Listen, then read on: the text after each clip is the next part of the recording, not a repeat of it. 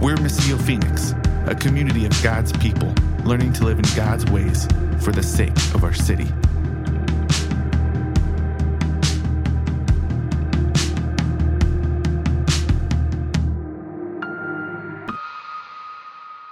We've been sitting in, we went through Acts all through last year, and so we're doing kind of a rewind to Acts chapter 2, and we've been sitting in that all month.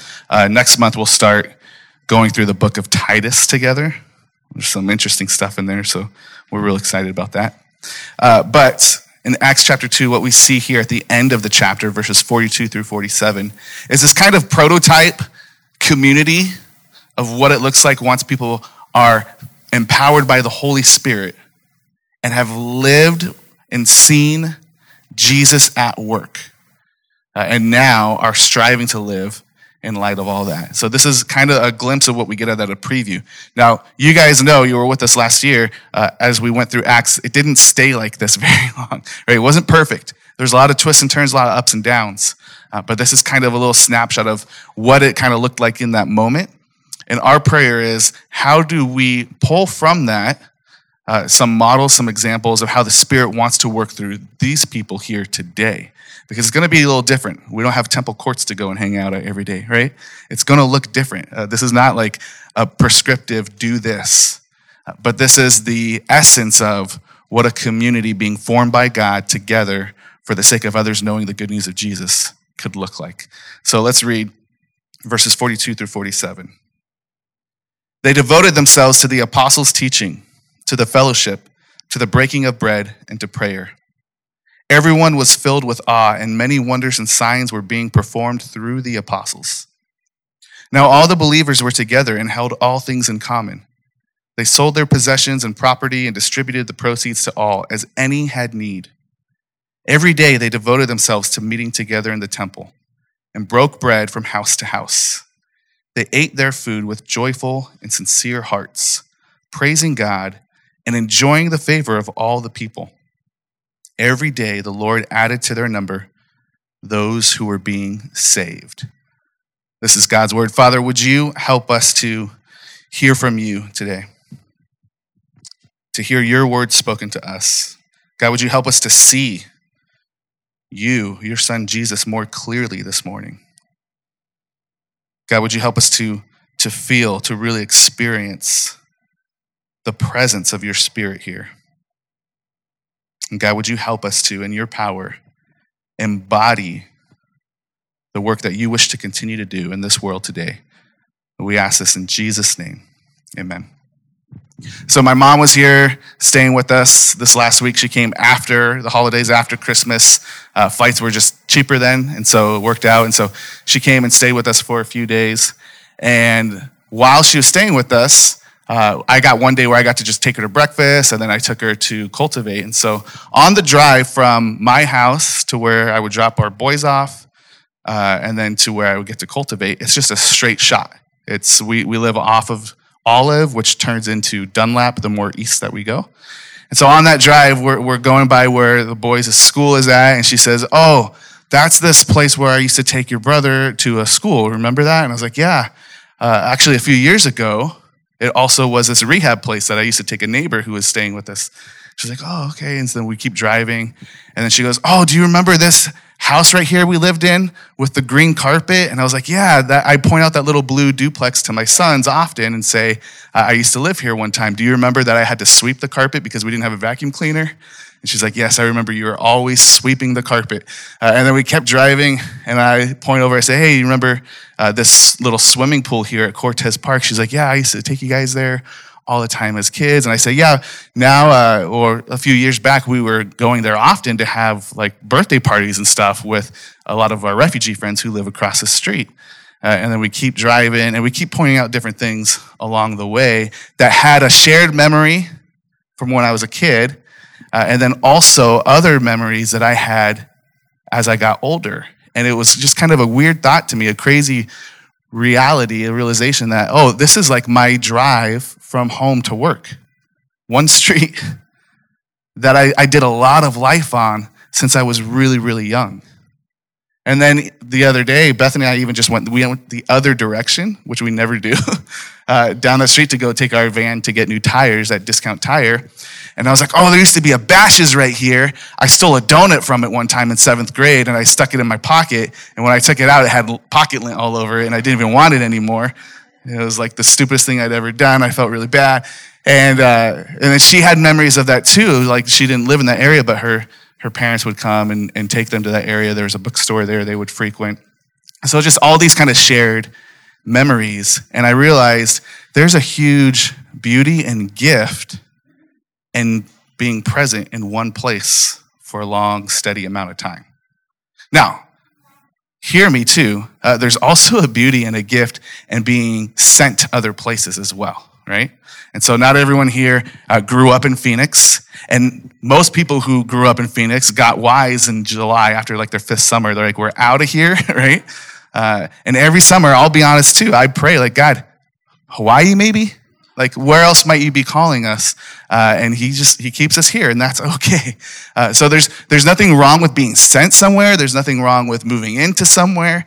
But I was, in that moment, able to appreciate what God has been doing in my life in this long-term, steady, consistent presence in one place. So we've been talking about what we think Jesus wants to see from his church this month. And so we started with a tight-knit community. So in the face of a culture that is full of individualism and tribalism, what does it look like for a community of very different people to be united around one thing, Jesus, to be empowered by his Spirit, and to actually, as we experience the love of Christ, learn to love one another in a similar way, right? So tight-knit community. Then we talked last week about life-forming discipleship. What does it look like for that tight-knit community now to begin to orient their rhythms and patterns and practices of life in a way where we're being formed and shaped together in the ways of the Lord? Not being deformed by the ways of the world, but being in a place where we're allowing the Spirit to transform us and renew our minds so that we could look more and more like his perfect Son, Jesus. And this week, I want to explore this idea of a locally rooted presence. A locally rooted presence.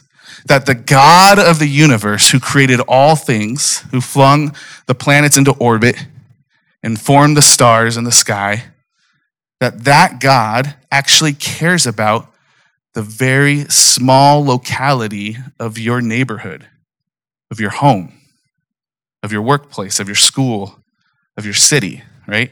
And that he cares so much about that, in fact, that he is mobilizing you and I, his body, to be present there. And so again, I want that caveat. If any of you are thinking right now about moving, you have some like jobs you're exploring, you have some other stuff going on, maybe you feel the Spirit is calling you somewhere. I just want to say, we're not saying you can't do that, right? That's not the goal of today's message. The goal of our conversation today is, while you are where God has you right now, how can you be present? And I think what we see in Acts 2 here, and this one maybe it didn't leap off the page as obvious as some of the others, but what we see is that every single day they're meeting in the temple courts, and this would have been kind of more like a marketplace type of idea outside of the temple in the court area. There would have been a lot of people there. And so every single day, this community of people were gathering together to learn and to worship. And as people saw them, they started to recognize there's something distinct about them. Every single day, they also went into each other's houses, it says. Now, I want us to think about like what their lives looked before this moment. Because most likely it was radically different from what Acts 2 describes is happening in this instant. So all of a sudden, these people who have known them, their family, their friends, their community, their neighbors, they're seeing now these people hang out with people they wouldn't have hung out with before. They're seeing them spend their time much differently than they had spent it before. And it's all happening right there in the same location, day after day after day, in the temple courts and in each other's homes in the neighborhoods. Now, again, we know as Acts goes on, it doesn't take long for them to start being sent out, right? Like they start sending people out so that other people outside of Jerusalem can hear the good news of Jesus and that they could form communities there. But here's the reality is the amount of people who stayed versus the amount of people who were sent, the ratio is much more in favor of those who stayed. We read all about Paul, the apostle to the Gentiles or to the other nations throughout the book of Acts. And he's sent. He goes out and he's sharing good news from town to town to town, from region to region. But we also remember people like Peter and James who stayed in Jerusalem. That they continued to stay and build up this church that was sending people out. And so there's a both and that happens here. But even when Paul goes out to these other places, what he does is he raises up people who are local to that region as leaders and servants of this new community before he leaves. And he asks those people to stay, right? To stay present where they are. And I think this is actually something we see modeled through Jesus, that Jesus often was going around from town to town, but as he shared good news with people, sometimes people would come and follow him and it would grow in numbers, his entourage. But oftentimes he was like dismissing the crowds with saying things really weird so that they wouldn't follow him. But one-on-one, many times he would say, hey, I want you to go and I want you to share with your neighbors, with your family, with the people in your city about what you've just experienced. There's a guy in John who was healed from being possessed by a demon, and Jesus heals him. And the guy says, I want to come with you. He actually pleads, let me come with you. I want to join your crew. I want to be one of your disciples. And Jesus tells him, no. Go back and tell everyone what just happened. Let them see the difference in you now. That would actually serve my mission much better, is if these people who knew you to be crazy, out of your mind, possessed by some kind of evil spirit your entire life, suddenly saw you in your right mind and living in a drastically different way than you ever have before. Stay. Be present. Let people see what has transpired in your life.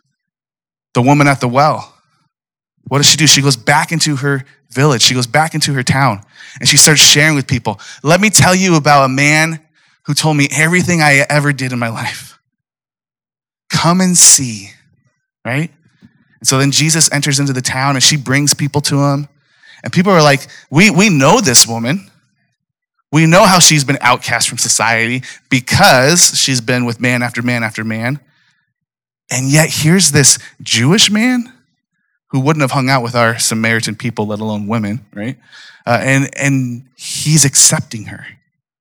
Let's go see what's going on. Then Jesus and his disciples leave. The woman stays there in her town, a changed person, starting to be a part of the change of the people around them. This was a pattern that Jesus would have as he went from place to place. And so Paul did a similar thing. He would go in and he would share the good news and he would start raising people up to follow in the ways of Jesus. And then he would leave to go do it in another place. But those people who were there, local, the indigenous people, they would stay and they would continue to grow and build a community of Jesus followers. My friend Kevin Platt, he's a pastor at Missio de Mesa. He tells me the story of trying to grow a peach tree in his backyard. Now, has anyone ever successfully grown a peach tree in Phoenix? He's got a giant hole in his backyard to prove to you how difficult it is, right? So trying to grow a peach tree, and what that took was a whole lot of resources and effort and time because it doesn't actually naturally grow in the hard soil of Arizona. Like, that's not where peach trees are indigenous to. And so he was talking about, but I was taking a walk through Mesa where he lives, and he started seeing these mesquite trees everywhere. These little mesquite trees all over. And he started to kind of grow an appreciation for the beauty of those and how those just sprout up because it's natural here. Those will actually grow much easier and naturally with much less resources, much less effort, much less time. And I think oftentimes what happens is we see something happening on the other side of the world. We see something happening in another part of the country, and we go, we need that here, right? Or maybe we go and we just move there. But we see this other thing, and we try to emulate it here. When our church first joined this network of churches called Soma Communities, which is Greek for body, I went and took a trip to Tacoma, Washington, where they started that. And I got to hang out with them there. Bethany came and joined me partway through the trip. And we got to go and visit these other missional communities and be in people's homes and see some of the work that's happening there. Well, it was very common for other people to come into that setting and go, we need to do this back home. We need to take what's happening here in Tacoma, Washington, and we need to replicate that over here in Boise, Idaho, or in Branson, Missouri, or in Phoenix, Arizona, you name it. And let's just do exactly what they're doing and follow that formula. And that's like trying to plant a peach tree in the desert, right? So we're not trying to do that with Acts 2 here. Oh, we need to go into the temple. We don't have one of those, so let's go to the fellowship hall here every day, right? And let's do all the exact same practices. That's not the goal.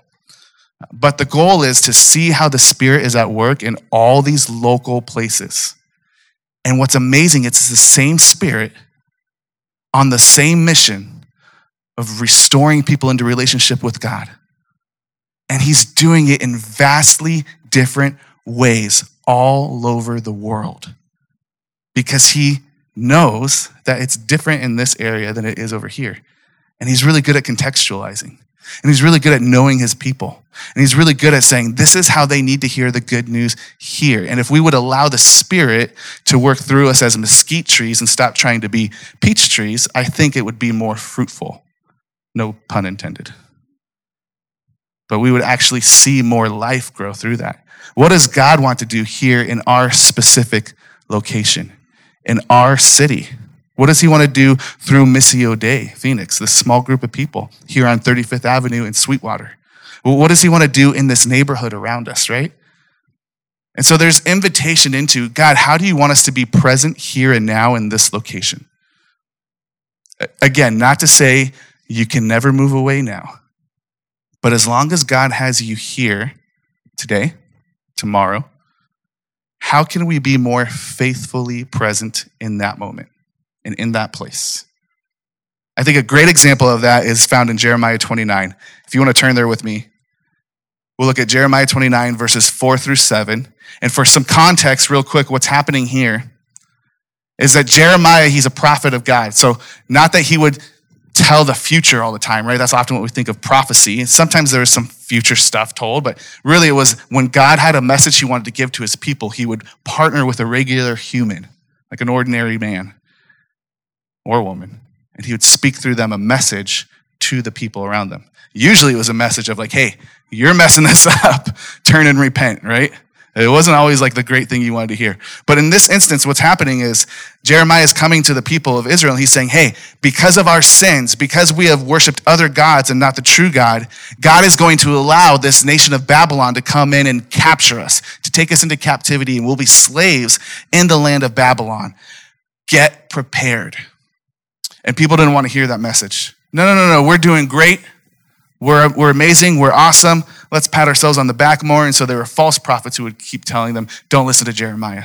God loves us. God's very pleased with us. You do you, right? And so Jeremiah's message was, no. This is coming, whether you like it or not, whether you want to admit it or not. God wants you to be prepared. How do you live faithfully in captivity in Babylon? You're about to be taken from your home. You're not choosing to go to Babylon. It's not what you would have wanted for your life. It's not your homeland. But while you're there, have a locally rooted presence in the city of Babylon. This is what he tells them. Verse 4. This is what the Lord of armies, the God of Israel, says to all the exiles I deported from Jerusalem to Babylon. Who sent them, by the way? God's saying he deported them to Babylon. Verse 5, build houses and live in them. Right? Don't live out of your suitcase. Don't get ready to go like, this is temporary, this is not my home. No, build homes. live there. He says, plant gardens and eat their produce. If you guys know gardening, which I don't, other than that peach tree story I just told, it takes a long time. It takes a lot of work. It takes a lot of intentionality. And it takes seasons before you start to see produce. He's saying, settle in. Plant gardens for the seasons to come. And not just for you, but for the people around you. Eat the produce. Verse 6, find wives for yourselves and have sons and daughters. This is long-term stuff right here. How long is marriage meant to be in God's eyes? Right? Find wives for your sons and give your daughters to men in marriage so that they may bear sons and daughters. Multiply there. Do not decrease. Like, you're going to have a family here. You're going to build your family here. Verse 7, pursue the well-being of the city I have deported you to. Pray to the Lord on its behalf, for when it thrives, you will thrive. Listen, there might be someone in this room who's like, the plan was never Phoenix, right? There might be someone in this room who's like, I can't wait till I get out of Phoenix. Maybe let's just make it more local. Some of you in this room are like, the plan was never this job I'm doing right now. Wait until I find another job. Should I grab this microphone, Patrick?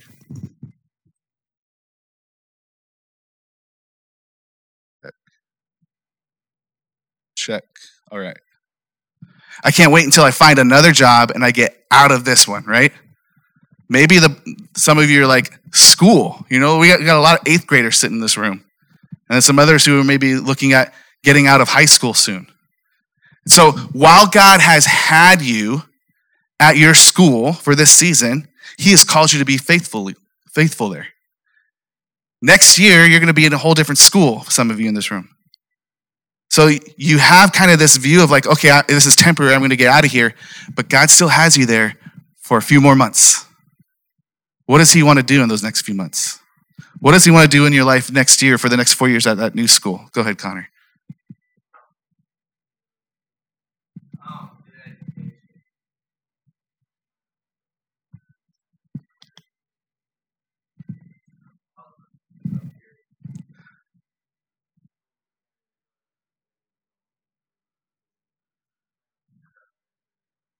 They all go to the same school, so you can tell what's kind of the atmosphere there right now. Try not to be mad at other students for their choices. That's great. Yeah, to be a presence of kindness, to be a presence of intentionality. You mentioned like he wants us to get a good education. To be intentional in entering into what you're doing there, right? Whether it's your school and you're like, this is not what I would have chosen. Your neighborhood, I wouldn't have chosen this. Your workplace, I would not have chosen this, right? The city, I wouldn't have chosen this. If it's any of those things, listen, Israel did not choose Babylon. God put them there for a reason, for a specific time. And yes, it was a discipline to Israel for failing to live in his ways, but what was the thing they were supposed to do? Be a light to the nations. So what God did is he accomplished his mission of them being a light to the nations when they wouldn't do it by bringing them into the other nation. Now Babylon will see how good this God is, right? God has you where you are in this season of life for a reason. God has a particular people in a particular place at a particular time as part of his whole entire mission of restoring the cosmos, the whole universe. And you and I get to play a small part in that right here today in the West Valley of the greater Metro Phoenix area. What is God wanting to do through you in your workplace, through you in your school, through you in your home or your neighborhood? Because God cares very much. The God who is global, the God who is cosmic, the God who is over all the universe cares very much about this specific place and time. It fits into the whole of his mission and the whole of his work. Let's look at Jesus as our example. The God who was there at the beginning of John tells us, in the beginning was the Word was with God, the Word was God. Nothing came into being except for through him and by him. And he's speaking of Jesus. This is the Jesus who is over all of creation, the King of the universe. And how does he enter in? He comes as a small human, but to a very specific people and place. Born to a specific woman, at a specific time point in history, and in the specific small city of Bethlehem. And he ends up living in that region for 30 years before he starts traveling around and sharing the good news of the kingdom. The God of the universe made himself local. And listen, that same God is making himself local through you and I now. Because as Jesus then went to the cross and gave his life on our behalf so that we could be freed from our sins, so that we could find the newness of life, so that we could be changed, he then sends us back into our communities and says, go and show the people. Show them how different you are now. And he gives us his Spirit so that we could continue to be the body of Christ, physically present, locally rooted. Next week, we're going to talk a little bit more about that sending part of that, right? For those of you who are feeling, I think I'm called to Hawaii as a missionary. Let's talk about that one. But that's a reality too. But for today, he has us rooted here. How can we be faithfully present as the body of Christ so that people experience the good news of salvation through Jesus? As they see us, a light on the hill, that the city would go, oh, there's something different here. That the city would have a tangible, physical expression of the saving work of Jesus in their midst. Would you guys pray with me that we would be able to do that through God's power? His Spirit at work in us. Father, we ask that you would do a work through us today, this coming week, this year, and ongoing. God, that you would continue to be present in this place, the West Valley of Phoenix. You would be present here through your body, which you have set as us, your people. God, that your Spirit would be at work in each and every single one of us so that the communities around us would experience the goodness of God, so that they would come and see the good news, that they too are welcomed into the newness of life. God, help us to not just get through our schedules and our routines and our days, but to intentionally enter in as you intentionally entered into creation. To intentionally, God, in your power and in your Spirit, be present in our workplaces, in our schools, in our homes, in our neighborhoods. That our homes wouldn't just be our place of solitude and comfort, but a place where people can see we were in each other's homes and opening up to others, eating with other people. God, that our workplaces wouldn't just be a means to an end of how we pay our bills, but God, that they would actually be an opportunity for us to enter in as workers who worship, to enter in as people who display a God who is at work for us, to enter in faithfully, loving our coworkers, our bosses, the people who work under us in ways that doesn't typically happen in those spaces so that people would see you. God, that we wouldn't just see our schools as something we got to get through until the summer comes. As people we just have to put up with. As a test we just have to pass. But that, God, it would be a space where you are present through even these students as they see the Spirit of God on them, as they intentionally love staff members and teachers and classmates. God, we need your power to do all this, and so we ask your Spirit to fill us to be the body of Christ. In Jesus' name, amen.